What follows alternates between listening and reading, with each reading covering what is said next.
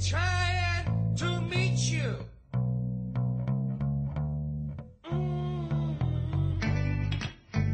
We're back! Did you miss us? Because we missed you.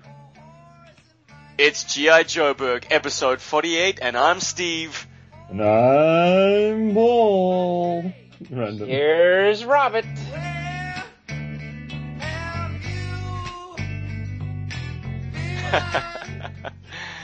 And we're bringing you an episode entitled The Best of the Rest.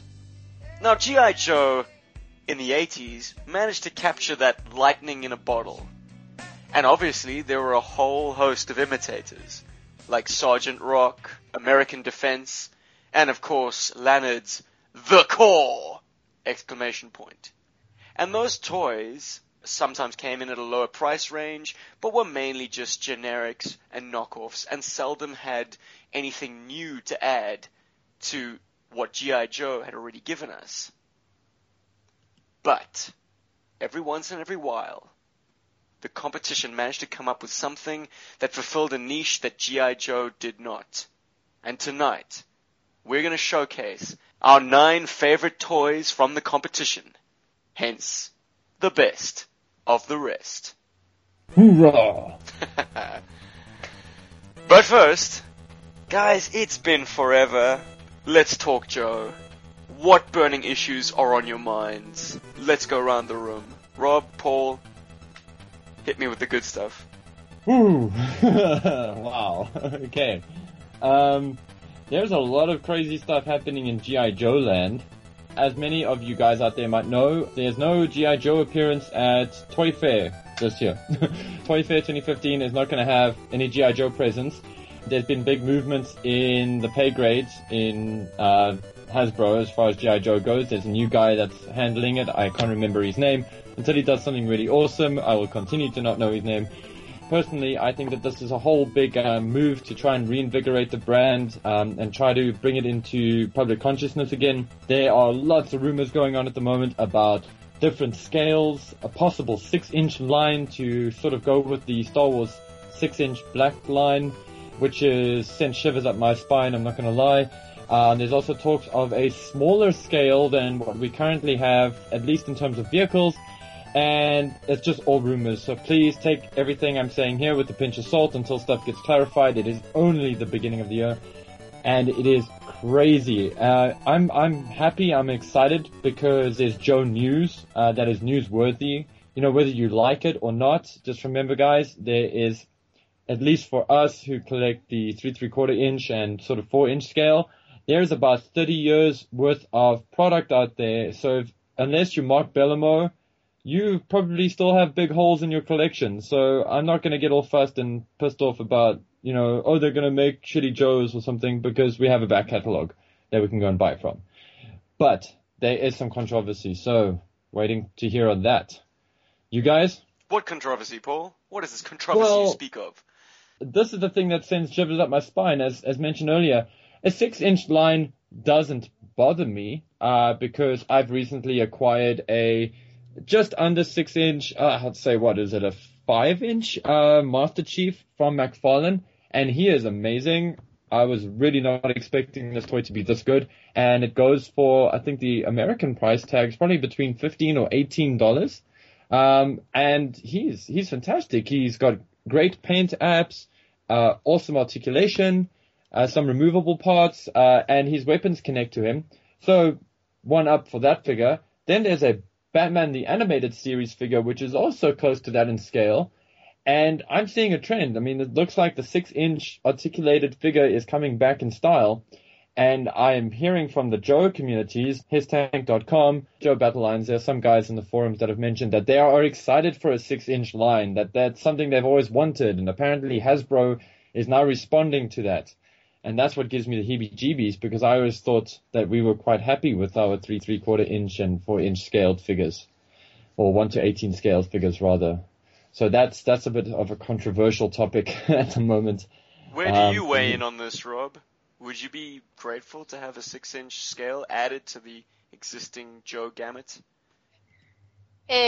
Not really. I mean, it's another excuse to remake the same figures all over again in a different scale, basically. And I then assume the when- construction would mirror the 25th, 30th Pursuit of Cobra, all of that stuff. I mean, the modern construction style. I imagine it's going to follow the Star Wars Black Edition stuff, which is very good, but with Star Wars I've noticed inconsistencies. Not every one of their figures has the same articulation. Sorry about that bump. I've got a Boba Fett from that line, and he's got great articulation, and he's awesome, but he has got some constriction stuff happening here and there with pouches and things.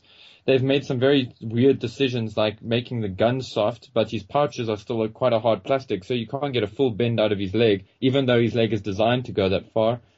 Things like that. I mean, I'm looking at this Boba Fett. It's actually something I neglected to mention earlier. Sorry, folks. I got one of the Black Series Boba Fetts. And if they do go this way, it's going to be great because these are fantastic toys. And as display figures, maybe owning 2 or 3 wouldn't be the end of the world. But I'm not going to lie. I think I'm going to lament missing out on a 4-inch line if they somehow remove that, which I don't think they're going to. So let's not lose ourselves. But, ooh, I'm scared. I'm a little bit worried. There's all kinds of scary feelings, and I'm having weird G.I. Joe dreams lately, so... Ooh. So if that's anything to go You got by. it bad, boy. You're I do. definitely in the right company. Are you having weird G.I. Joe dreams, Robert? I don't really dream much. I'm kind of okay. It was a very G.I. Joe light Christmas, unfortunately. South Africa has been plagued by a monstrous postal strike, which I have been made aware of has lifted, but the effects are being felt to this day. Mm-hmm. To put things in perspective, something that I bought on eBay and had shipped to me in August only arrived the week leading up to Christmas. So there are vast pools of parcels, just knee-deep, I assume, at the postal depots, waiting to be sorted and eventually cleared. And I guess South African Post Office just doesn't have the manpower or the capacity to extend their hours, go into overtime, to sift that stuff. It's a bit frustrating. I have faith that the stuff is still there. If it's not, that's a crying shame and a huge waste of money. But as a result, I did not order any further parcels to spruce up the veritable pile under my Christmas tree. I did, however, because I was in toy withdrawal, I did take a trip to the local factory toy store just up the road. Sadly, it's closing down, but they are having the most insane clearance sale. So I got a mess of Thundercats toys, actually, for ridiculous prices. Amongst them, the Tower of Omens playset from the 2011 remake of the Thundercats TV series. And it's pretty bad. I mean, objectively speaking, it's not much of a playset. It's a tower and a With an gate elevator. and a catapult and this very, very awkward, silly-looking tricycle thing. It's ugly. I mean, it's a slap in the face. I mean, they included a nominal vehicle in the playset just to say that it includes a vehicle, but really, that plastic would have been better used almost as anything, like I don't know, another weapon that could be perhaps placed on the battlements, or maybe just use that plastic to bulk up the size of the walls that attach to the sides of the main gate. Anyway, it did come with an exclusive Tigra figure that was translucent, and it is the first translucent figure that I've ever purchased or ever possessed. And there's definitely something to a see-through plastic figure. All of a sudden, I'm fascinated. I want more. I think I might seriously consider getting the translucent Wraith figure from the 25th anniversary, because it's a cool figure and it's a very cool look to have it molded Invisible. in see-through plastic. So you've never had a see-through Obi-Wan? I wouldn't call that an action figure. It didn't have any articulation. It was a lump of plastic. It was a statue. But yes, Rob, I guess he was see-through. But He blue. was see-through, definitely. Mm, I had Iceman. Ooh. cool. Yeah, That no. was not an easy figure to find. Toy Biz's Yeah. Iceman. Wow. Yeah, David and I both had one, and we both did the same thing. We put him in the freezer, and then he changed blue. He got like weird blue icicle streaks on him. I think Very if That I'm, is so cool. yeah, Back in a time where action features were welcome, that superheroes line did it well. They were For the most part. also varied, and they all seemed to manifest that figure's power in some unique way, which perhaps added to the variance or the variety that you got. I also picked up for a song a very cool Teenage Mutant Ninja Turtles playset, which is styled like a pizza box, but then it unfolds into a street scene set outside a pizzeria and a dual-leveled sewage playset underneath it. I've seen that. I was actually considering it at one point. It's very The cool. mechanism that it uses to fold up and out is perfect. It's amazing how they can manage to cram so much playset into a very compact shape, and it was worth every penny. I paid a whole R100 for it. That's $10, listeners. So I won that time. That same playset is currently going for 450 Rand at Toys R Us. So damn. Damn. Indeed. Glad I wasn't a sucker. Punk motherfucker. Gosh, what else can I say? Nothing really. Picked up a few of the Thundercats figures to fill out the collection. Got a Mumra, which was a real peg warmer, because it was a piss poor figure, I must say. Yeah. About 4 or 5 points of articulation, 0 from the waist down. And ditto with Wily Kit and Wily Cat.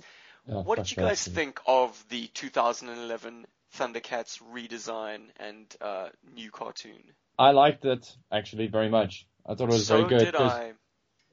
Because I don't love the original Thundercats so much. I like the aesthetic of it. I just can't sit through an episode or two of that show anymore. I don't know why. It grates me. I think Snarf has something to do with it, but it's not all Snarf's fault. And there's that. And yeah, I really appreciated the aesthetic. I think the aesthetic got me, and I really enjoyed what the creative team were doing with that show. But the writing is awesome. It's really, really good writing. There's that one episode in particular with that creature that only lives for a day, but for him it's a lifetime, and you get to experience. And he regards Lino as his best friend, and you know it's difficult for Lino to deal with that, or for him to understand that at first, because you know for Lino it's just another day, you know, and this poor guy, that's his entire life. And I don't know, I like the perspective that it brought. I thought it was quite intelligent in a lot of its writing and setting up. It's sad that it followed a wasn't nice continued. arc. It wasn't, you know, it had a linear structure. It moved through history instead of being episodic, like every other 1980s cartoon, G.I. Joe included, unfortunately. Yep. Rob, did you ever check it out, dude? I'm not really much of a cartoon guy. Like, the only cartoon I really watch is Archer, and that's not really a kid's cartoon. But you did purchase some of the Thundercats toys. Yes, What are your opinions on a while ago while I was in Joburg, I picked up 2 of them. I think it was Lino and then the grey dude. Panthro? Yes, the Lino and Panthro. I quite like the toys. I mean, they have enough articulation, you know, and the design of the toys is quite cool. I mean, I imagine they're very true to the cartoon. Like, the look of them are very cartoonish. Yeah, Colors very were nice. clean. Yeah, Bandai did a good job there. Yeah. And good accessories as well. I mean, especially Lino with his glove and then the sword as well. Very nice accessories. And then the weird, didn't they have magnets in them or something as well? I didn't understand that. Well, the magnets are a play feature that works into the accessories, like the Tower of Omens. For instance, if you pass the magnet over the gates You see, the gate is constructed like a lion's mouth. So if you pass a magnet over the lion's nose, the doors swing open. Huh. That's pretty cool. And I bet none of the bad guy figures have magnets in them. No, they do. Oh. Access is not denied. Anybody can get in here. You just need a magnet. Back to Christmas. I'm glad that the one toy that did get through the mail strike was my Christmas present for Stephen. Oh, cool. Which was the final MIA figure that didn't arrive in a long ago shipment that we attempted to get. That is Spirit. And this is a very cool figure. He's awesome. I love his weird belt thing with his sort of like red side pouches or whatever those are. Kind of half-dressed thing going on. And I like that his hair is made out of a softer plastic, so he can still kind of move his head around. And it looks nice and casual. And in general, I mean, it's a good figure. I think probably the only paint that's kind of come off him is his sort of like armrest bands. Now it just looks like he's got weird, like body modifications going on there.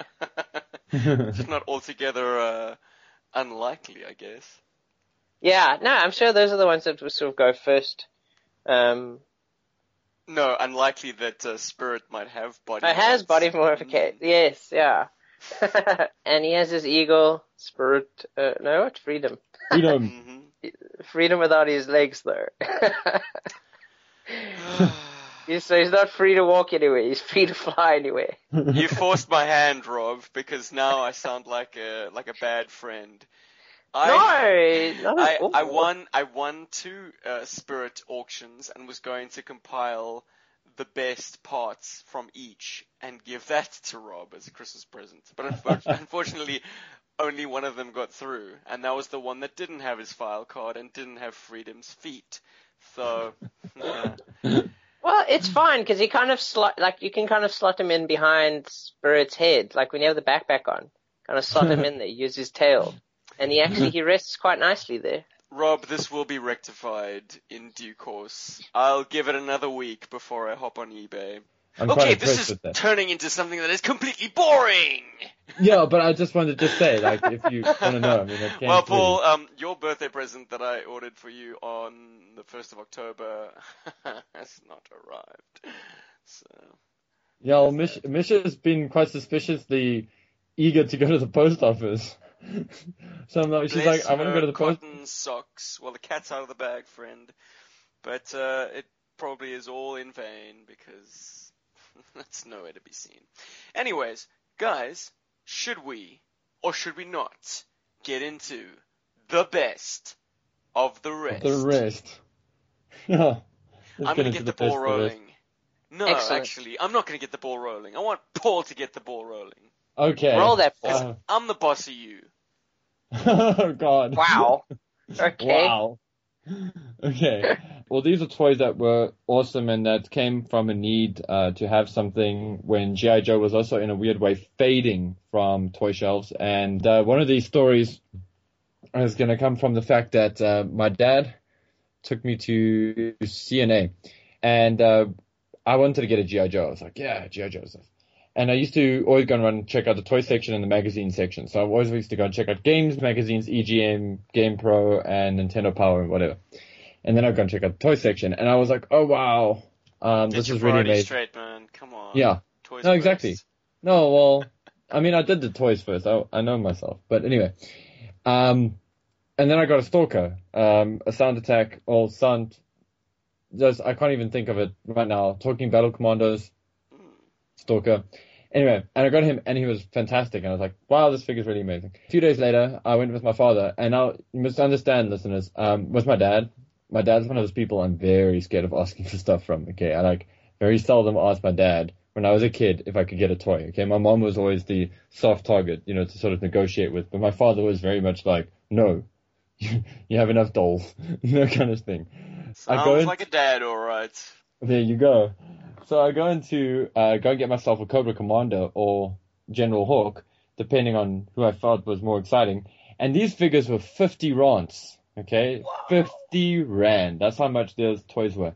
But next to it was this huge package, and it had, to me at that age, looked like 50 toys. Okay, but it wasn't. It was probably about 9 core or 12 core, but they were on this really long blister card, and it came with one of those tricycles and one of those grey motorbikes at the bottom, and that was like 30 Rand. And then I was like, I've got an in. So I quickly ran to my dad and I was like, this one toy that torques is 50 Rand and this like huge assortment of toys is like 30 Rand. And then he's like, Fatum. So I was like, okay. And I bought it. And I got him, I was like really excited. I was like, oh my god, these cool guys are great. But the toy that stood out from that packaging or that array of figures, so to speak, was a blue ninja with a red hood. Okay, yes, I know, Captain Original over here, but I really dug that toy because I was really big into ninjas and ninja stuff and whatever, and I had so much fun with this dude, and I didn't even know which weapon was meant to be his because I just sort of like ripped the packet open. But eventually I gave him the crossbow, and then he had the bazooka. There was like some like squarey kind of bazooka, and he used to run around with that shit. And he was great. I didn't have a name for him, okay, because I could never think of like some cool like ninja name. But like this ninja dude like replaced some of my Joes as my key focus. Like I used to run around with this dude and he used to jump in vehicles and like kick Cobras and kick G.I. Joes to shit, and he was some like weird third party faction, and it was just great. And then around that time I sort of met my buddy Michael Kerrigan, who had all of these Action Force videotapes, and then I was sort of introduced to the Dreadnoks. So a lot of those punks from the core ended up being my impromptu Dreadnoks. But in this package, in this whole set, that blue ninja with the red hood was like my ultimate fave, especially seeing as I had a Snake Eyes that was decimated by that point. Hiro Yamato. Oh, is that his name? Hiro Yeah. Tomato. Cool. Tactical profile. An expert covert operative. Specializes in silent reconnaissance and intelligence gathering. Dossier. Member of an ancient and secret ninja clan. Trained since birth in all major martial arts. He lives by a fierce warrior code. You cannot get a more cliched character sketch if you tried. There you go. And he was that guy. Cool. They did I just dug him. amuse. They definitely did amuse. But you know, looking at the core, they have so much charm. I had that, you know, that guy with the radiation suit. He was the bad guy. Okay, he was the big bad guy, and that was so much fun. And I used to love that buzzsaw tricycle thing as well from that set. But yeah, enough about my blue ninja with his tiger stripes and whatnot. Because I see there's billions of variants except for my one. I can't find my blue one with the red hood anywhere on the internet, listeners. So you're just going to have to take my word for it. Because it's difficult to search for. So now I'm curious about Rob. I've got a feeling what Steve might be into. But I'm very curious to hear what Rob's first choice would be. Oh, really? Mm. No, then, Paul, you've piqued my interest. If you were to guess, what would be the 3 toys that I am showcasing? I can't guess all 3. I'll I accept know- one. If you can guess one, you're really amazing. I'm not wagering any more of my toys on this show, okay? I'm already 2 down, I think. I don't Anyway, want to say so- boomslang, but Paul, over to you, mate. you have spoken about some character. Mhm. I don't know what his name is, like Yuckles or something, or some dude like that. But he was from the Core series, the more modern Core with the T crotches. And you used to Carlos have Duarte, the Scorpion. the Scorpion. There we go. I think that's the dude. And yeah, you have told me on a few occasions of how awesome this toy was and how much fun you guys used to actually have with these T crotch Core at one We point. had fun with them because they were something new. They weren't Joe, but they weren't dressed in blue with a snake fetish. At some stage in my toy buying and playing with history, I became very disenchanted with the idea of Cobra. You know, all their exotic Vipers and far-out vehicles. I wanted G.I. Joe to face a more real-world threat. I guess I was getting older and needed to convince myself that playing with toys was a serious affair. We don't go Yeah. shooting at guys with snake fetishes. we put them in mental institutions. So the Corps became a cabal of drug lords that the G.I. Joes needed to take down. And yes, Carlos Duarte, the Scorpion, was, in fact, a Corps by the name of Fox. But he is not one of the toys I'm showcasing tonight. Oh. For the simple reason that the Corps had a few fatal failings. They were O-ringers that took after Joe in every respect, including G.I. Joe's primary weakness, and that is the very frail thumbs on the toys. But for whatever reason, because of lower costs perhaps, or the grade of plastic used, the Corps thumbs were even more prone to breakage than G.I. Joe's. In fact, more often than not, any rough play or inserting slightly oversized guns would yield a crack. So Carlos was thumbless. I mean, he was a ruthless drug-peddling warlord with no thumbs. That couldn't hold a glass with one hand. Exactly. Yeah. Imagine how many people he's put to death with those thumbless hands. But yeah, basically that fatal flaw has stopped him from being in consideration. And also those early Corps were kind of fugly, kind of basic. Their proportions were a bit off. Their feet were way undersized and oh yeah, I mean, I had a lot of them lose heels. You know, the heel would break off. And weird boxy torsos. And when boxy G.I. heads. Joe... Sorry. Boxy everything except their arms. Like the guys with exposed arms had the puniest little Dinky biceps. arms. When G.I. Joe went into its ugly new sculpt era, of course the master imitators at Lannard decided to do the same thing with their Corps line. And the debut new sculpt figures were freaking awesome.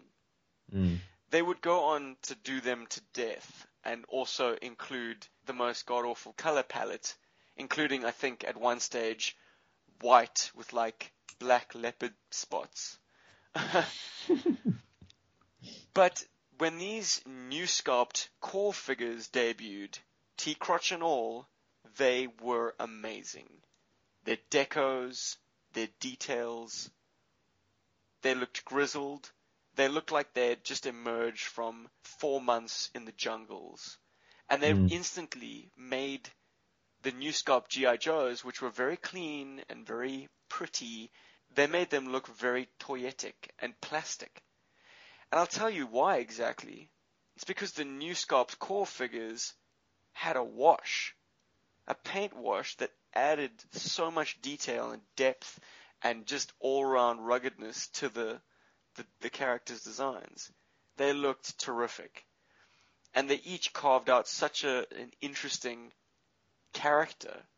I mean, these guys didn't have much backstory, but their figures were so evocative, from their face sculpts right through to their equipment, their sculpted pouches, the creases in the fabric of their uniforms, that they instantly became larger-than-life characters.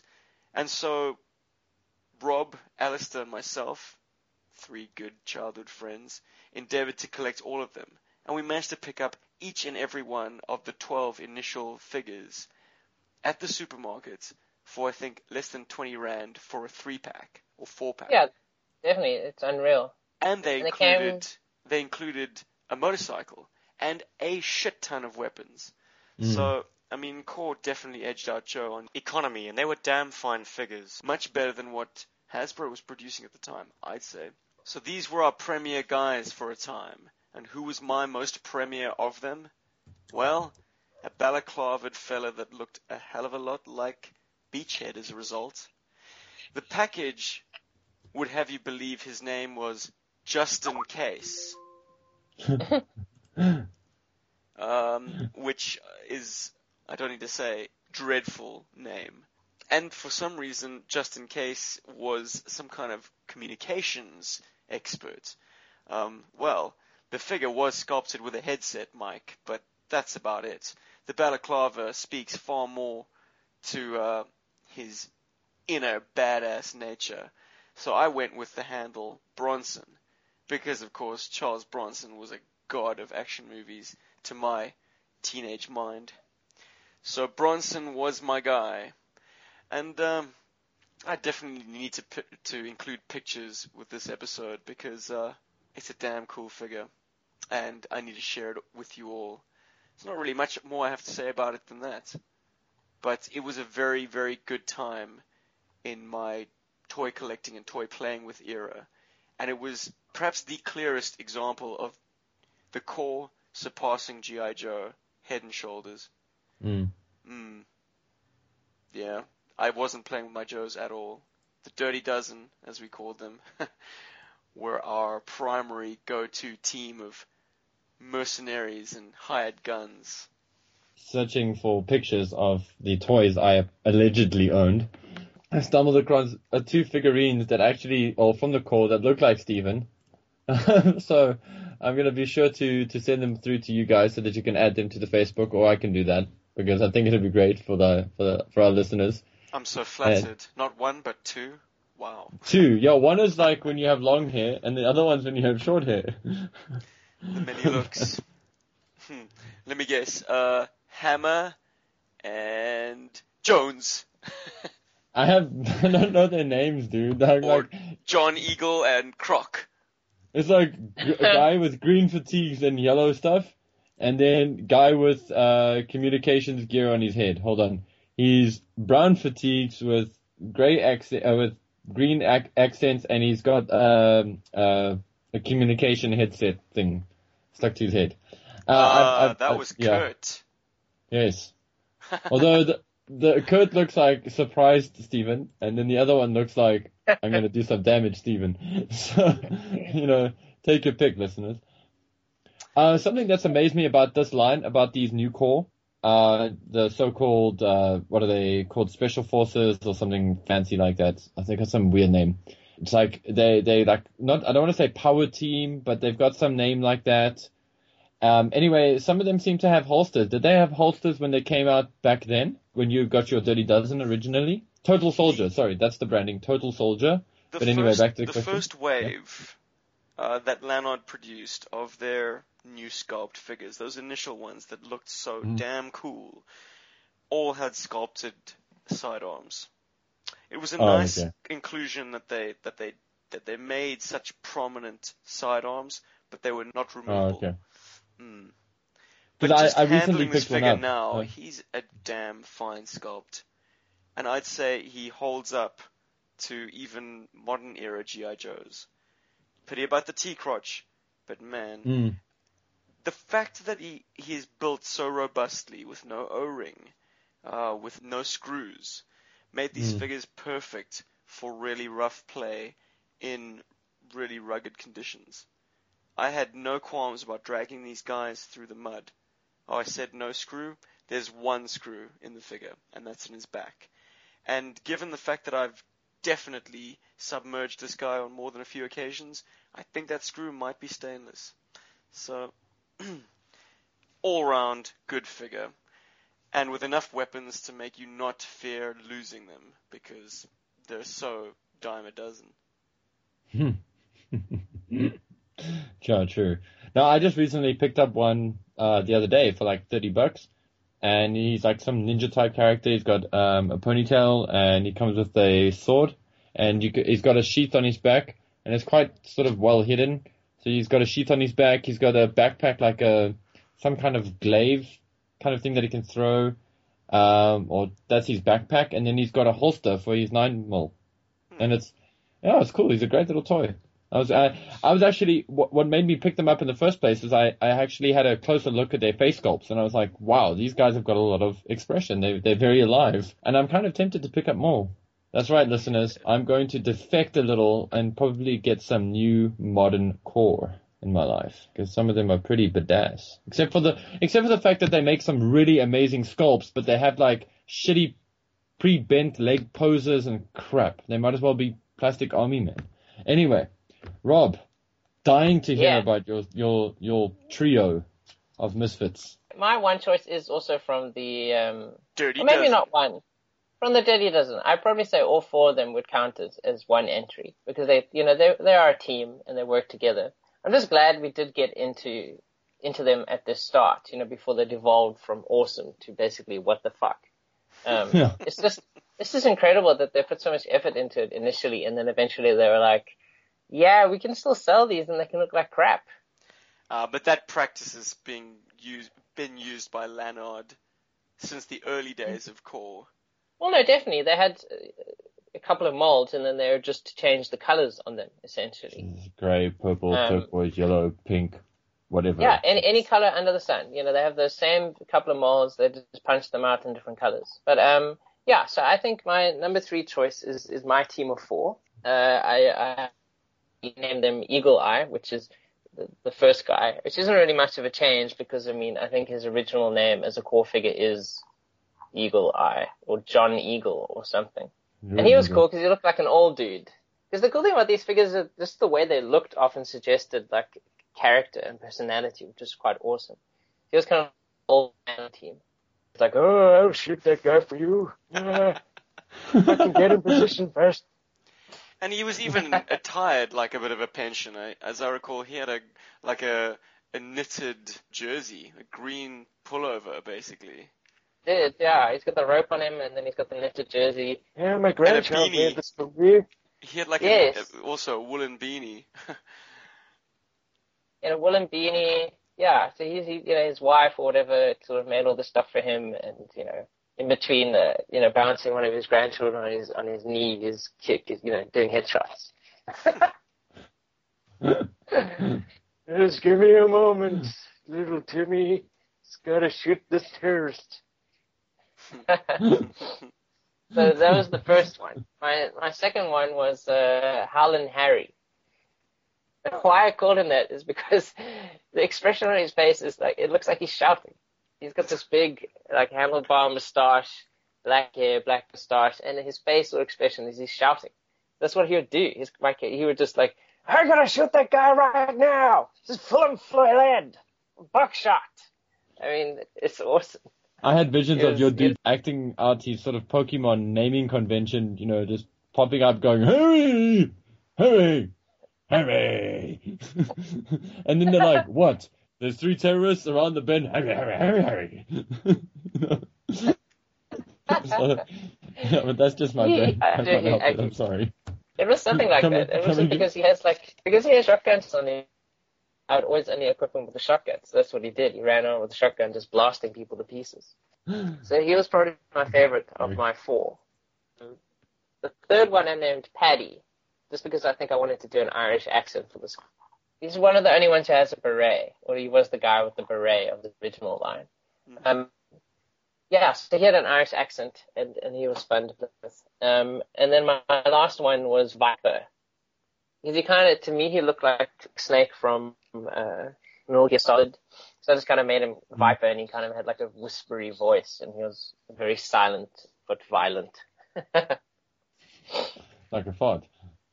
Definitely, yeah. That's the last thing you heard before you died. Fart. You'd see this glistening knife and... Oh! What was that noise? That's just... What was that? That's just so mean. Just my imagination. And, yeah. So, yeah, that's my entire Dirty Dozen foursome team. They were just always so much fun to play with. Because of the way they were made, as Stephen said, there was just no holds barred. You dump them in the water, they sort of trudge into the mud. And they came out the other side looking better, basically, because they were so dirty in the first place. I'm scratching some caked mud off of Bronson as we speak. See, and the figures are still good. And the interesting thing, I mean, like the hands, I sometimes struggle to find the right gun to put in them. But like, otherwise, I mean, they held their guns really well. And they're such a nice assortment of like stuff as well. Mm-hmm. Which is really cool. So that's my number 3 pick, is my entire team of the Dirty Dozen. And that brings us up to Paul's middle child. Again. Okay, here we go. Okay, so this is going to come as a big surprise. The yellow core Jeep. The most elusive core Jeep on the internet, apparently. Loved the shit out of this Jeep, okay? Understand, ladies and gentlemen, I loved my Joe vehicles. You know, these toys were amazing, okay? But it was limited to a Warthog, a Bug, possibly a Devastator. I'm not sure if I had it already or if I destroyed it by then. A Fang 2, and yeah, that was about it for my sort of collection that I can think of right now. So my Joes needed like a standard vehicle, okay? Not you missed out on the Vamp, huh? Yeah, there was no Vamp. There's no way I would ever get a Vamp. I mean, I didn't even know the Vamp existed, dude. That's how it was. So I was like, there's this glaring hole in my collection, and I had to fill it with something. I needed a Jeep. So when I saw this Jeep, I was like, yay, that's a really shitty gun. I'll throw that off. And then I enjoyed that thing. I think I actually played with it into oblivion. It's gone. I haven't seen any traces of it. You did that with quite a few of your toys, Paul. Yeah, but I also think I had like really shitty, like sketchy friends and stuff that came over and stuff, and sometimes like snuck this shit in their bag, and then, you know, when I wasn't looking, or asked if they could borrow it, and I just never got it back, and stuff like that. You know, because I mean, shame. Like, let's put it this way: my parents got me a lot of cool shit. And my parents are often like, oh no, let him play with it. And it'll be like, oh god. You know, and then, you know, stuff would just go. So yeah, such is my life. But I really enjoyed that Jeep. And it was just my sort of de facto Jeep. And over time, it's been replaced in a weird way by some of the, well, obviously the new 4x4 Vamp, which to me sort of harkens back to that yellow Jeep in a lot of ways, because it's got that yellow Jeep had a lot of space. I don't know if you guys had one. I recall, man, it one-upped two-upped the Vamp by having space for 4 figures. That's right. And perhaps additional standing room if you really wanted to cram them in. It's yeah. a very versatile, open-top Jeep. Yeah, it was a lot of fun, and I did covet it, and I never got it. But then again, I had a Tiger Sting from early on, so I guess I had a Jeep. No, that was really awesome. So that was it for me. You know, that was something that I had and that I enjoyed quite a lot, and it actually brought me a lot of joy as a kid, just bashing this thing around. And it was just also great because at the time, you know, and like Dave, my Chinese buddy, didn't have any kind of APCs or anything to that effect either. So often we would swap. Sometimes he would have the Warthog and I'd use the Jeep, and you know, so it was cool. It made things fair. You know, where in a time when you're kids, where things sort of needed to be fair. You know, in a lot of respects. So I was very happy I had that Jeep, and I do miss it. And the reason I know I can't find it on the internet is not just because I looked for it this past week, but I've actually tried to find it before on eBay. Aww, nostalgia, man. With no real luck. I also remember a boat, but I don't remember it that well, and I don't know if it was even Core. It might have just been a boat from some other toy line. I don't know.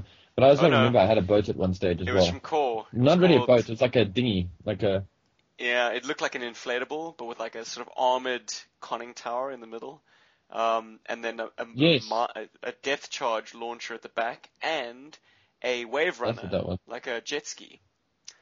It was called Piranha, if I'm not mistaken. Yes, that's actually something familiar. Wow, very cool. Very cool. Oh, nice. Yeah. Apparently within the Core ranks, because I've been looking around and I'm sort of trying to pick up smatterings of fandom here and there, but they did like a jet ski range. It was like a water sports line that they did, but apparently those jet skis are quite collectible. They were motorized. That's cool.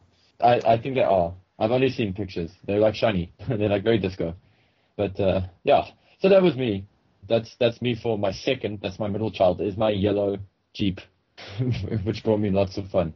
And we'll be sure to include pictures of these 9 showcase vehicles or action figures on our Facebook page. So listeners, find G.I. Joe Berg on Facebook, and there you will find some pictures. Maybe I'll get some out onto Twitter as well.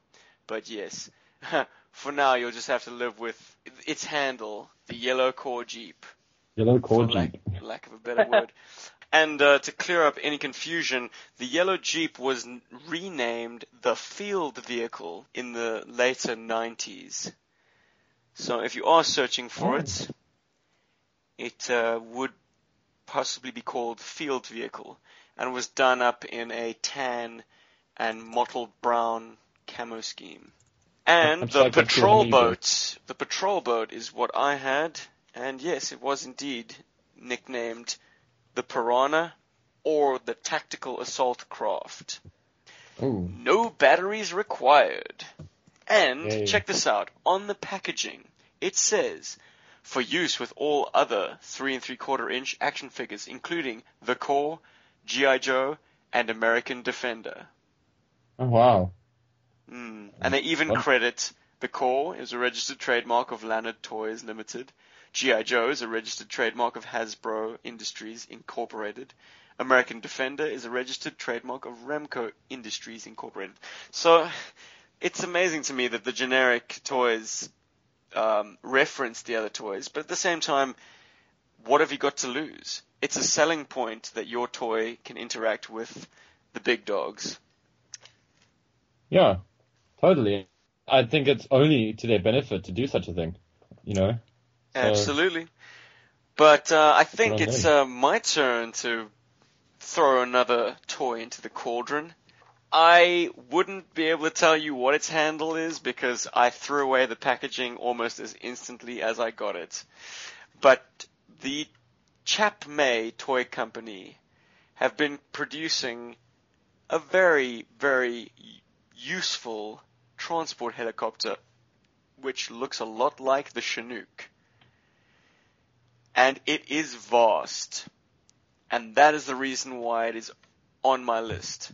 Because this helicopter is bigger than any other chopper, and I'm not talking about the more scale-accurate toys like Blue Box. It is vast. Now, you might think that the Tomahawk is a transport helicopter. No, friends. The Tomahawk is an assault copter with a bit of troop capacity. The Chinook, made by Chap May, or whatever they called it, transport helicopter perhaps, is a true transport helicopter, to the point that you can actually fit a vamp inside its cavernous hold. And they have made these things with police markings done up in blue, fire department markings done up in red, military with a grey, black, and white camo scheme. They've even done it in lime green as part of a wild, like a dinosaur hunting thing. But I think it was called Wild Quest, and basically I think it was a bunch of poachers because they ran around carrying guns and came with like beasts. I remember this particular Chinook came with a massive cage that you could either put inside it or dangle underneath it because, lo and behold, the thing has a very cool heavy-duty hook underneath its belly, and you could dangle this cage and load it with a giant gorilla. Holy shit, that's awesome. Is that the same one that is available in Toys R Us in the stores at the moment, currently? I presume so. Okay, because I'm sold. I've been looking at that thing for the last 5 months now, and I've been wondering. It makes its way onto my list by actually usurping the Osprey, also made by Chap May, and with a very similar design, being cavernously hollow. You'd be able to fit a lot into it. But the Chinook has even more capacity than that. In fact, the Chinook has more capacity than the transport plane that Chap May produced several years ago. Which is currently in stores as well, the Shark or something. Which you might think, hey, this is bizarre. How can the helicopter be bigger than a transport plane, which clearly occupies much more box space? But the proof of the pudding is in the eating, friends, or in the stuffing, I should say, because you, as I say, could drive a vamp up the back of the Chinook and park it quite comfortably, you cannot do the same with the Osprey or with the transport plane. So this bad boy is top of the pops, fulfilling a niche that no other vehicle made by G.I. Joe or made by the competition has filled. And it's got its fair share of features as well. Apart from the rather banal sound and light feature, which is best ignored, it has a pivoting heavy-duty cannon on its port side, an opening door that slides quite inconspicuously aside on the port side as well, and a rescue winch, which winds itself in with a very satisfying... Oh, I do like that. Dude, just keep going. Any day and going. now.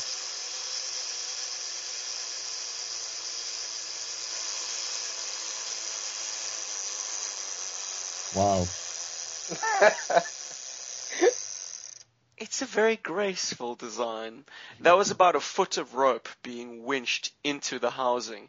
And unlike the Tomahawk's design, which has a winch suspended underneath the vehicle, going basically nowhere, this winch allows you to pull crew members or a stretcher bed actually onto a little platform, which Oh, that's then great.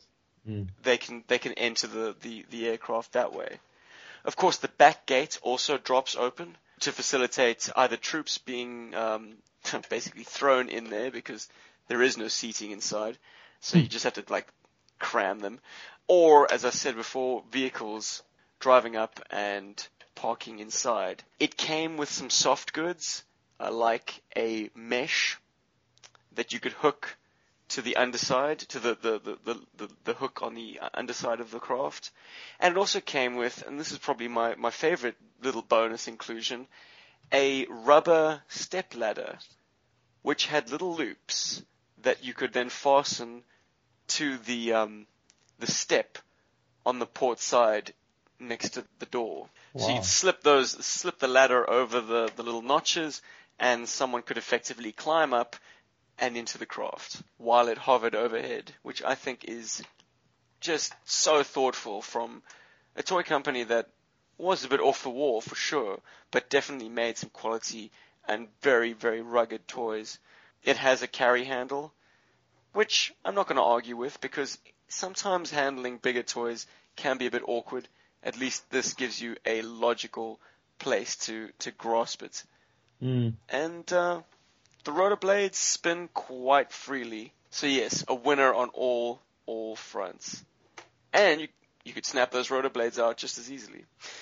And they fold. So in a number of ways, this behemoth has the Tomahawk beat.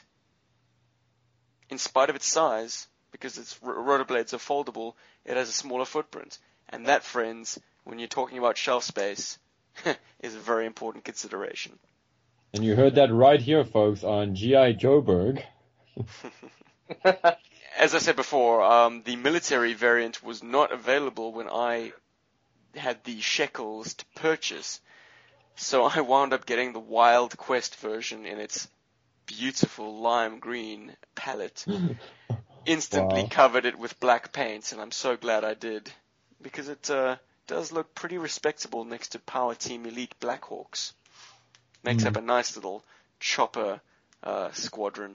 So that's me, gents. How about you, Rob? Awesome. Well, speaking of Power Team Elite Blackhawks, I had a feeling you might. that's my number 2. These things are awesome. And the good thing about them was that I found not only one, but 2 at a shopping mall, at kind of like a supermarket. I was like, yeah, these are mine. Well, mine and Steven's. What a guy. The cool thing about them is that they just look really good. They actually look like what a Black Hawk looks like. It's not like I someone love the scale, actually. They're nicely scaled to the figures. Compared to like the blue box, Pave Hawk, for instance, or Black Hawk, produced by, I think it's called Elite Forces. these are scaled down to a far more manageable size. Oh, yes, that's true, actually. You also have one of those, don't you? Mm-hmm. I think you're right. But these are wonderful because they have sliding doors, so you can put the figures in. There's seating for the figures inside. You know, the doors in the front also open and close, and a nice sort of see-through plastic panels in the front as well. Yes, which one-ups the Chap May stuff, which sadly doesn't have any kind of see-through plastic. At all. Faux glass at all. But I mean, well, they could have taken this a step further and put faux glass on everything, but still, it's nice that the front has it. And there's like a cool little, like, it's not a blinking light, but it kind of makes, it makes it look like it's a little light, a little sort of like red thing on the back, on top of the thing. And these are just really awesome, because at a time, I think when we didn't have Tomahawk, did we? Or did we? We didn't? The chronology of this goes as follows.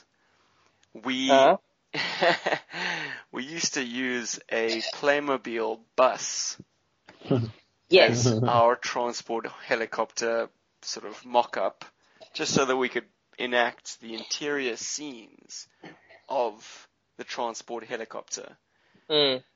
And then we got the Chap May Chinook. I think it must have been the late 90s, maybe the early 2000s. And this I actually dubbed the Tomahawk 2, because it wasn't a Tomahawk, but it had dual rotor blades, and it was a transport helicopter. So in honor of the legendary Tomahawk, which I was aware of but hadn't ever had in the flesh, this was dubbed the Tomahawk 2. And then several years after that, and after we got a Tomahawk in our possession, we got these Blackhawks. So they kind of added to our growing chopper fleet.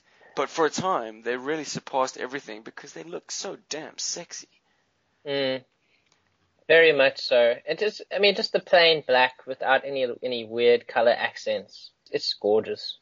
Power Team Elite certainly have carved out a great niche as producing some fantastic toys at very affordable prices. And they don't seem to compromise. Yeah.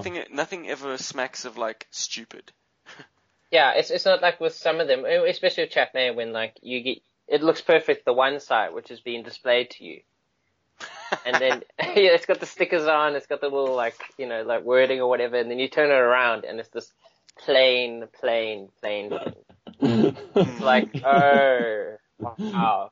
So I should only play with it from this angle. Well done, China. You got me. But yeah, these things are brilliant, and I'm just glad that we have, more than one. I mean, it just looks impressive when you're kind of like flying them around and you're landing them and the dudes jump out. Yep, it sucks when only one of you gets to play with it and the other guy has to, like, watch, make conversation. Exactly. That's why it's always nice to have more than one sort of flying vehicle, especially, I think. I agree fully. And so, that's why it comes back to my Jeep story as well. It is always cool when you and your buddy could both have a vehicle that you could, like, parade around with. Yeah, exactly. Instead of one guy, like, manning the base while you go on a recon mission in your garden. See you later. Later. Yeah, so that's my number 2. The Power Team Elite UH-60 Blackhawk. Which brings us back to me. Yeah, sure. Okay. Forest horse? Desert camel? Do you have any idea what I'm talking about? Forest horse, desert camel? PTE did animals. Oh shit, yeah. They're awesome. But we never got any. Damn it. But they look so damn cool, and they're fully articulated. Oh. Yes, an articulated camel. I mean, hell yeah. Yeah, that's a gap in my collection. I'm not gonna lie. I've got tons of vehicles, but I don't have no camels. You gotta have a camel. Exactly. What an absolutely Any novel listeners toy. want to send us a camel? Please do. Or a pair of freedom feet. Or one of those horses. Poorly. Freedom feet. Sorry, although in my defense, Freedom Feet does sound like a good brand name for, like, a pair of horses as action figures. If anyone's still in the dark, Rob's Freedom Spirit's eagle has no feet. Yes. And while you're Yes. at it, let's not stop there. Paul's Polly also needs some feet. For his Oh, no. classic shipwreck. Yeah, his vintage shipwreck. I'm just putting that out there. Accessories. Pop them in an envelope, send them to us at Facebook. I don't know. Whatever. We'll figure it out. Just get a hold of us. Anyway, enough plugging our needs. We need walkie-talkies without the talkies. Yes, Just the Yes. walkies. just the walkies. I don't know what you just said, man, but I'm just going with it. It's if you go to like a butchery and you purchase the chicken heads and feet, they call them walkie-talkies. Oh. Wow, I've never done that before, so... Well, you haven't lived, friends, and you call yourselves Africans. No, it was probably said in like Afrikaans near me. Moving along. Walkie-talkies. Walkie-talkies. Okay, so... Loopy praties. Listeners, if you're bearing with us, congratulations. We've devolved into somewhat of a, I don't know. We're just so thrilled to speak to one another again. This is Definitely, we don't talk to each other when we're not doing a podcast. exactly. I don't even know these guys. Rob who? Paul. We what? like to keep it real. Yeah. Real, anonymous-ish. Anyway. So you're number one. Okay, so, well, I don't know if I call it my number one, because this is the problem with these three. I can't, like, decide which is the ultimate, but, because they're all pretty ultimate in their own regard. But, I'm gonna tell you, before I tell you my actual figure, I'll tell you what I'd had to go up against. I very recently, when Steve was up here, ventured forth into Sandton, and then went to explore the Checkers, there, which is, it's a local grocery store. And I often go, like you guys on the show, we often will go into the Pick and Pays or the grocery stores and the obscure toy shops and the budget toy shops and all that stuff, because we're always looking for that special something. And I think in a lot of ways, that's, part of what makes this specific episode very special, because we have found excitement in other toy lines. Okay, so I don't have to, get into that too much, but we ventured off into Checkers, and I found a PTE Kenilworth, which is a damn cool little desert buggy or dune buggy. It's very accurate compared to its military counterpart. They look very much on the same, they're on the same vein visually. And it fills a niche that I have in my collection. I don't own an Ore Striker. Pretty sure I'd get an Ore Striker one day, but I really like my Kenilworth, and it's a lot of fun. And it's PTE, of course. And they make great stuff, and I find that it's the one PTE vehicle where you could put a modern era or a vintage Joe in it, and they sit pretty comfortably. You don't have to do too much sort of articulation fuckery to get it in there, if you know what I mean. And it's a great toy. And that had to go up, and that's been competing with the Core Laser Force. It's some disco, shiny green chromed spacesuit wearing Core figurine I found the other day in one of my toy boxes, and it just a whole bunch of memories just came sweeping right back with it. That toy I got when Dave and I, when we were playing with G.I. Joes and stuff, when we were sort of going through the sort of super powered anime phase of our G.I. Joe collecting, when pretty much all the G.I. Joes we owned was sort of retconned, so to speak, and recombobulated is another interesting word to use for that, into like super powerful space-faring fighting dudes. And this sort of came about with the Street Fighter G.I. Joes. So my neon green guy was quite unique because that's something David never had. And yeah, he was like some badass. Now I couldn't tell you what his powers were or anything, but there was lots of flying around and aerial punches and 0-degree ice blasts and all kinds of stuff, all inspired by different animes, ranging from Dragon Ball Z to Saint Seiya to God knows what else. And that figure does trump my Kenilworth just a little bit, and does make it onto this list because it's pretty special in that regard. It pretty much came near the end of my Joe collecting, but yeah, great memories with that toy. In fact, having a look at the pictures now, I realized that I've obviously lost its battery-powered laser light and shield, which I think were actually pretty cool, if memory serves. And yeah, that's my Laser Force hardcore guy. I don't even know what his name is.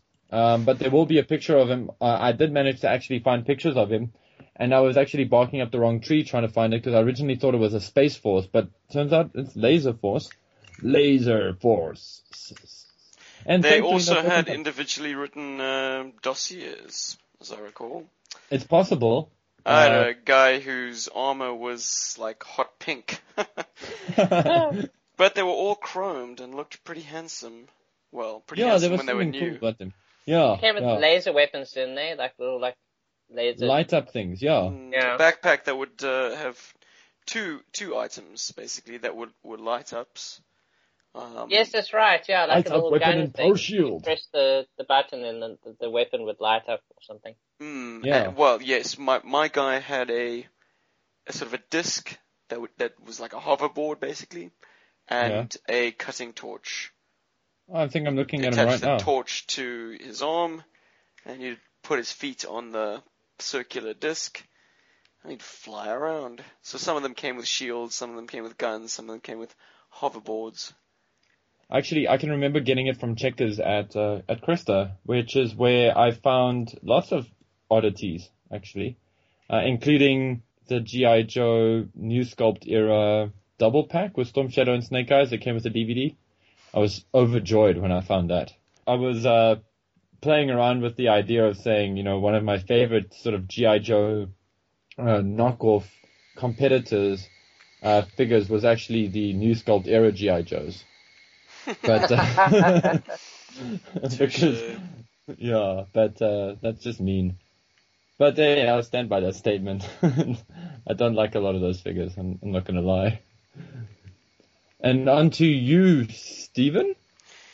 The last toy that I'd like to showcase is a vehicle. Once again, no surprise there. And it's something that I realized today. I don't think G.I. Joe's really ever managed to fulfill this role. Partly suggested by the vehicle itself, and partly also just a play pattern that I absolutely adored following with my G.I. Joes. But it is a van produced by LJN in 1986 for a toy series called Bionic 6. We are a family. I fight for them, and they fight for me. As close as we can be. High in the mountains or deep in the sea. Bionic 6. We're all together. We fight for right. Bionic 6. We are so proud to be a super future family. A family brought together by fate and given superpowers through the miracle of modern science. Bionic 6. We are together. We fight for right. Super future family. And we're so very proud to be Bionic 6. It is called the Mobile Utility Energizing Station, or Mule's Van. And this toy, for those of you who are familiar with the cartoon, was featured quite prominently. In my G.I. Joe verse, it was like a covert ops van. I mean, you need something nondescript to get your guys into position. And this was like, I suppose, like a surveillance van. And it came very well equipped for that task. On either side were flip-up panels that exposed a bevy of like computer equipment and surveillance equipment. There was a map. There was a TV screen that had like 3 green dots, which looked like, I don't know, like almost like a precursor to a GPS or a tracking system. It had what looked like radar, maps, energy readouts. And on the other side, this fantastic sort of spinning dial mechanism, which to this day remains a mystery to me. Oh yes, it had something to do with Mobile Utility Energizing Station. But whatever that means is neither here nor there. But it had two very impressive features built in. The first, which occupies the bulk of its interior, is a platform that raises up through the body of the van and pops out the roof. The intention is that you put a motorcycle from the Bionic 6 range called the Dirt Bike on that platform. That's a quad bike. No, it was a motorcycle. Well, more accurately, a tricycle because its wheels split. There we go. I had that three. actually. So that would pop out through the roof, and you'd have a cool pursuit bike, which perfectly meshes with the intended use for this vehicle for my Joes as like a covert ops van. The front end of the vehicle would split in two, and the quad bike from the Bionic 6 line would emerge. So it's three vehicles in one, plus the computer tech, plus the fact that it's a van with very sexy chrome hubcaps, and it could hold a ton of figures. If you weren't partial to having a motorcycle inside the body of the van, you could cram it with figures quite comfortably. Hell, I even recall fitting, and I don't know how I did this, because to this day it remains a mystery, I remember even fitting figures inside the side panel areas. They somehow managed to cram in there. I don't know. It falls foul in one respect, in terms of cartoon accuracy, in that in the cartoon, the Mule's van was capable of flight, and when it went into flight mode, the side panels acted like wings or airfoils. With the toy, they don't hold themselves out at a 90-degree angle. They either have to be raised vertical or gravity will pull them in, and they'll drop down to their closed position. But that is pretty much the only inaccuracy that this toy has. For the rest of it, it is beautifully cartoon accurate and a very, very fine vehicle. Well, okay. The other inaccuracy is that the cab doesn't seat 4, it only seats 2. 3 if you include putting figures on the quad bike. And hell, there is space for a second figure to sit on top of the quad bike. So this was quite an impressive toy. As I say, 3 toys in one. Apparently the quad bike and the dirt bike were not included with the Mule's van, but I seem to remember getting them all at the same time one Christmas, so that didn't bother me none. When I got that Bionic 6 dirt bike, mine didn't come in packaging. In fact, there was like a cage kind of thing, and they had vehicles and stuff in packaging, and then they had a whole bunch of them sort of loose in baggies with instruction manuals, as if they had come out of the packaging, or as if they were sort of bundled with something else and then they were taken apart. I mean, my brain didn't see this. My mom was just like, you're getting the one in the bag. This is cheaper. Okay? And I still didn't get the cool monkey. Okay? Fluffy. Which I saw the other day. That story rings true for us as well, I think.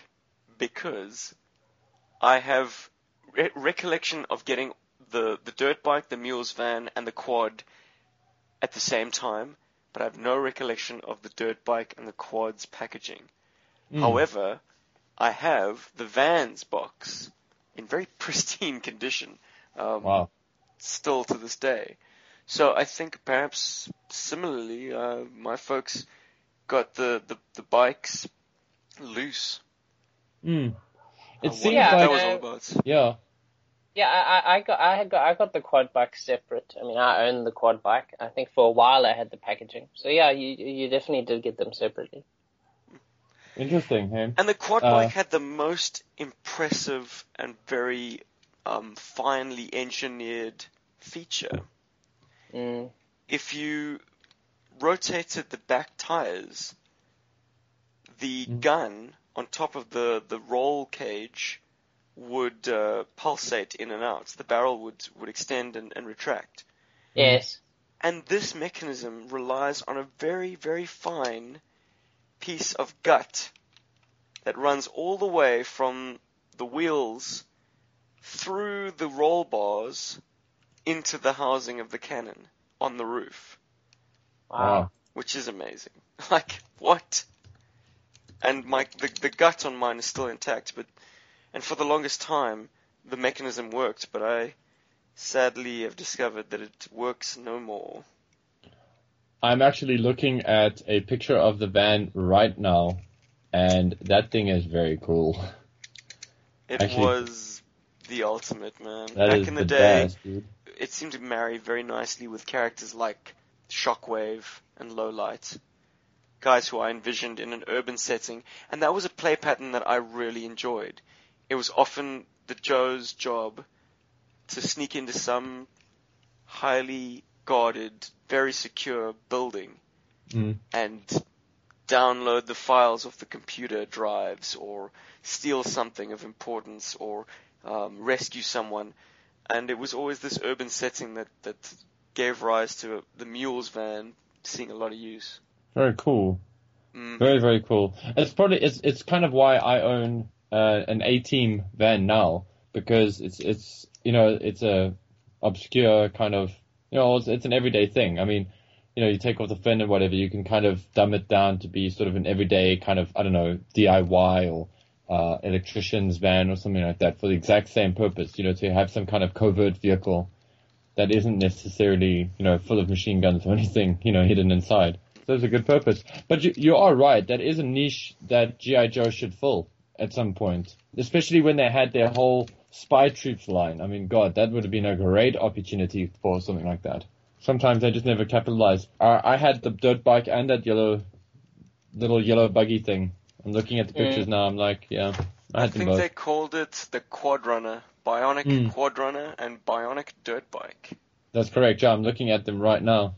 Apparently, the playset is very rare for Bionic 6. But anyway, they were cool toys. They only saw one series, but and they definitely were inspired by G.I. Joe. I mean, the articulation is almost exactly the same, except not quite as robust. Even the packaging is the same. Bubble on the right side of the card, card art, some kind of super graphic, and the logo and stuff. It's all there. It's positioned very much. I'd almost be, if I can find the back of one, okay, I can see no file card, so they didn't push it that far. But these figures were definitely much heavier, though. Oh, yeah. Shit ton all heavier. of their metal pieces and... It's something that they would have changed or scrapped. My niece was handling Dr. Scarab today, and that is one heavy, solid lump of steel. Like, she threw it onto the floor, and I was worried that she would hit her foot, and, then there would be tears, because Dr. Scarab is a bloody heavy toy for its size. Very much so. I mean, when you dropped him, he kind of went dunk, Oh, yeah, he did indeed. Thankfully, did not take out Baby Yana's pinky toe. Yay. My third one is a core figure, but one of the slightly older ones. No way. Well, not slightly older ones. I mean, he's a fairly newish. I mean, he isn't one of the Dirty Dozen, but he is. I mean, I'm not sure what his name was. I think it was probably he's probably a variant on like Boomerang Billy or Jones. Well, maybe his name actually was Shooter Sam, but I think that's what we called him. Shooter Sam! That is his name. Is that actually his name? Oh, God. It is indeed. I'm looking at a the back catalog, of his packaging right now. That was a very cool figure, because the cool thing was that I was sort of going around a local mall, and I found these packs of the mall that you currently work at, in fact. Yes, that's right. Yeah, and well, as we mentioned earlier, what the core figures lack in thumb strength, they make up for in value. Because I mean, you've got a ton of these bloody figures, and such a lovely variety. It's such a variety. So I mean, Shooter Sam was probably my favorite of the bunch, and seconded by Tracker Tom. They made a lovely duo. Because Tracker Tom was basically, wow. Can you believe it? There was actually a a Rick Ranger. What? True story. Rick Ranger, Tracker Tom, and Shooter Sam. Yeah. Wow. But Shooter Sam was my favorite. Tracker Tom came second because he's basically a Native American, and he came with a bow and a very cool quiver, which with individual arrows, which is kind of cool. But back to Shooter Sam. Yeah, carry on. Why Shooter Sam was cool is that before we got the Dragonfly and the original Wild Bill, we were kind of stuck with more than one of the horrible blue and white battle core figures of Wild Bill. I don't know why, but somehow we had like 2 or 3 of them. Mm-hmm. For some weird reason. Peg warmers. That was the only one that we had. It was desperation. There weren't any Joes left except that. We just Yeah, bought I it have because it said G.I. Joe on the package. We got Even so I have many. to. Like, seriously. I think Steve gave me one, which I'm happy about, and I've got parts of my old one. Okay. Oh, goodness. Wow. But this Okay, guy I couldn't was even just- lose that fucker. Sorry, carry on. But this guy was a much better Wild Bill. Because, I mean, he looks so awesome. He's basically, his entire outfit is done in black. And then he has straps on him, which are kind of a cool brown color with like a big knife on his chest. And then strapped to his legs are 2 silver shooters. And probably, why they call him Shooter Sam, because he's got these cool 6 shooters on his hips. So he was probably one of my favorite figures to play with, because, he was always just ready to shoot things. I didn't even bother giving him guns. It was like he had guns. And he was so quick to draw them that you don't even see him put them back. He was like, back in the holsters. I didn't even have to give this guy That's what she guns. said. You circumvented the thumb weakness that way. Exactly. You see? His thumbs are probably still perfect to this day. You never saw a gun in his hand. He was that fast. He was that fast. He would draw fire, you'd be dead, and the guns would be back in their holsters before you could blink an eye. Exactly. So Shooter Sam was a cool figure. He would fly the choppers, and he would just look awesome.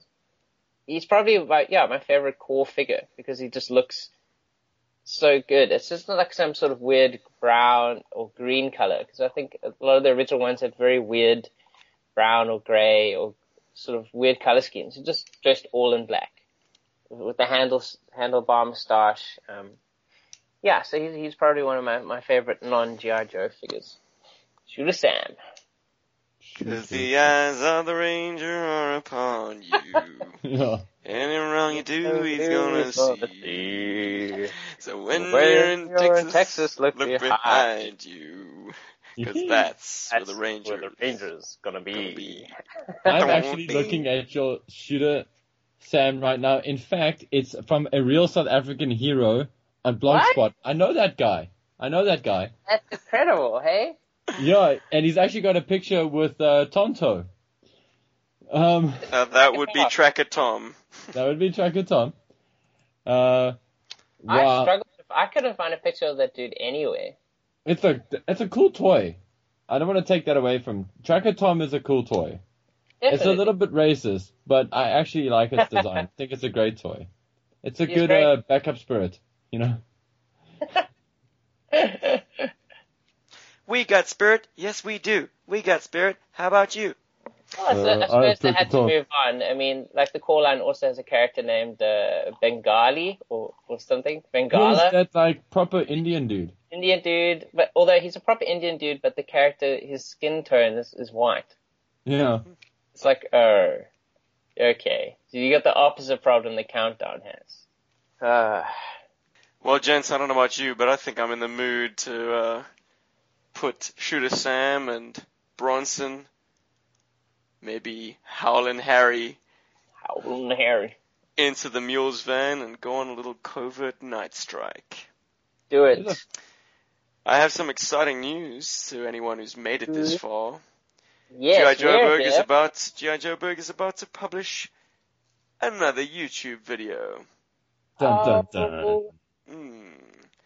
The Flag goes live tonight, so be sure to check out our YouTube channel. Just search G.I. Joe Berg and you'll find us. It's going to go live tonight. Whenever you're listening to this, that's the night it's going live. Oh, shut up, Robert. It will be live by the time this episode is released. Steve is such a supervillain. Why? I'll just be a plain villain. Oh, a plain vanilla villain. Ooh. Be quiet. Gents, any closing remarks? I got a few. Sorry. Oh, of course you do. It's like, oh God, Motormouth has got something to say. So there's some little things. Oh, shut up, Paul. Oh, shut up, Paul. Oh, it didn't work. I just got to say, it's kind of interesting right now where we're at with G.I. Joe, and I've been thinking about this quite a bit now as I've been going through and trawling through the toy stores and stuff like that.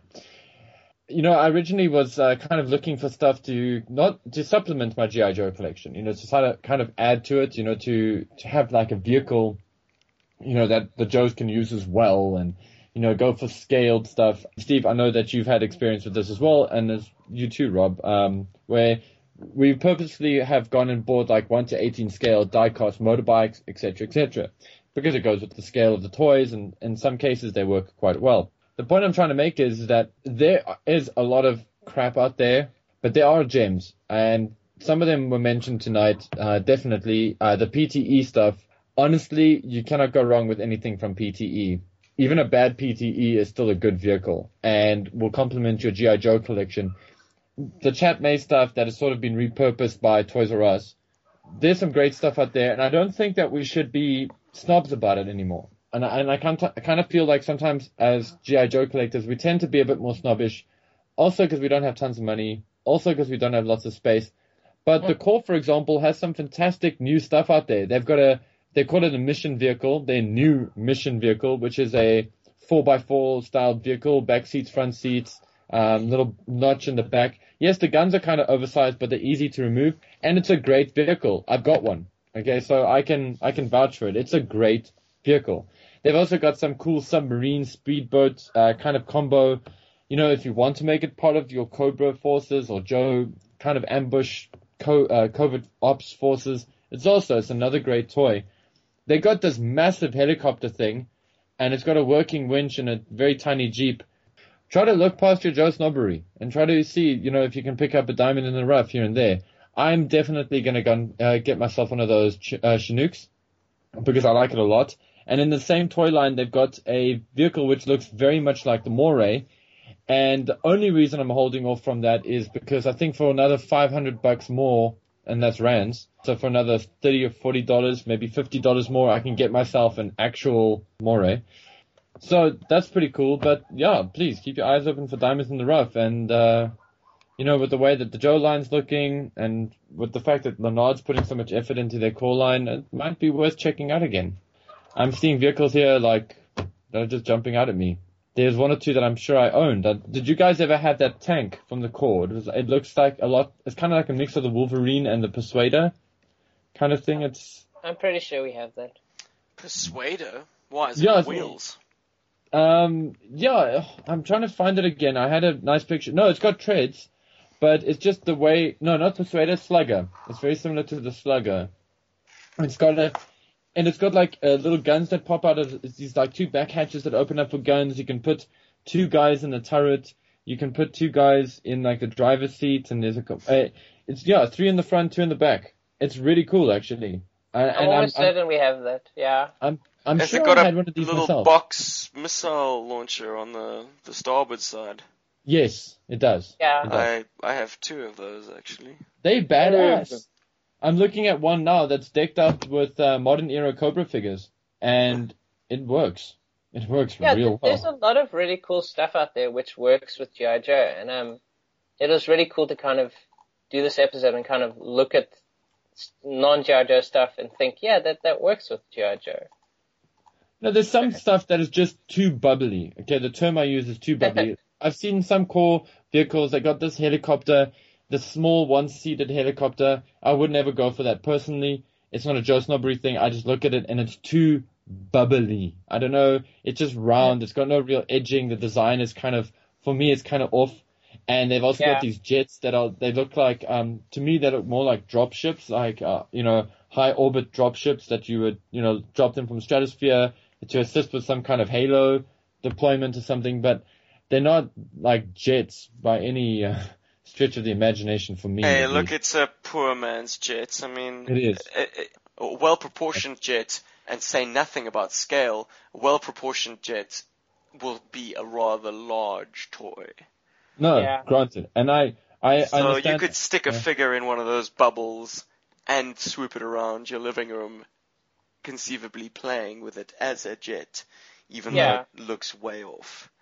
I just hope Hasbro can take a page out of the Core's, I don't know, design, or not design, but marketing book.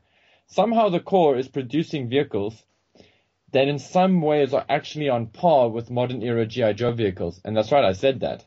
Okay? Modern era Joe vehicles have lots of stickers and have one or two little niche-y, fun little things here and there that they add that make them a little bit better in quality than the Core vehicles. But that Core field vehicle Jeep thing is fairly close to my Vamp 4x4. Yeah. G.I. Joeberg goes controversial. And it's, I mean, the difference is G.I. Joeberg and Corptown. Corptown. I like my Corp. Are we doing our second Unpopular Opinions episode right as well?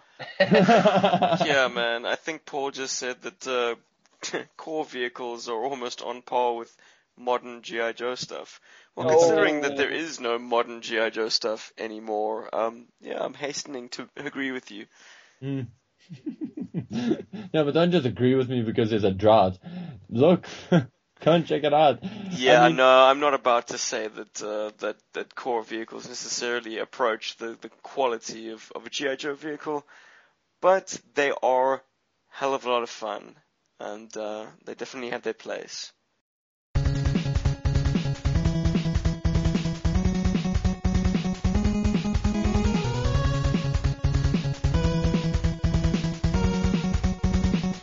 Alright, listeners, it's good to be back, but I think I'm going to go and crack open my Bionic 6 Quad Runner, see if I can rectify its pulsating cannon feature. Yeah, fix it. That's not code for anything. Oh. Good night, everybody. Goodbye. Till next time and next episode, everybody's. Have a good time. Fast approaching episode 50. Hope you're going to be there with us. We'll bring Core and G.I. Joe to the party. Oh, yeah. And there'll be whiskey. Lots There will be. of whiskey. Ready?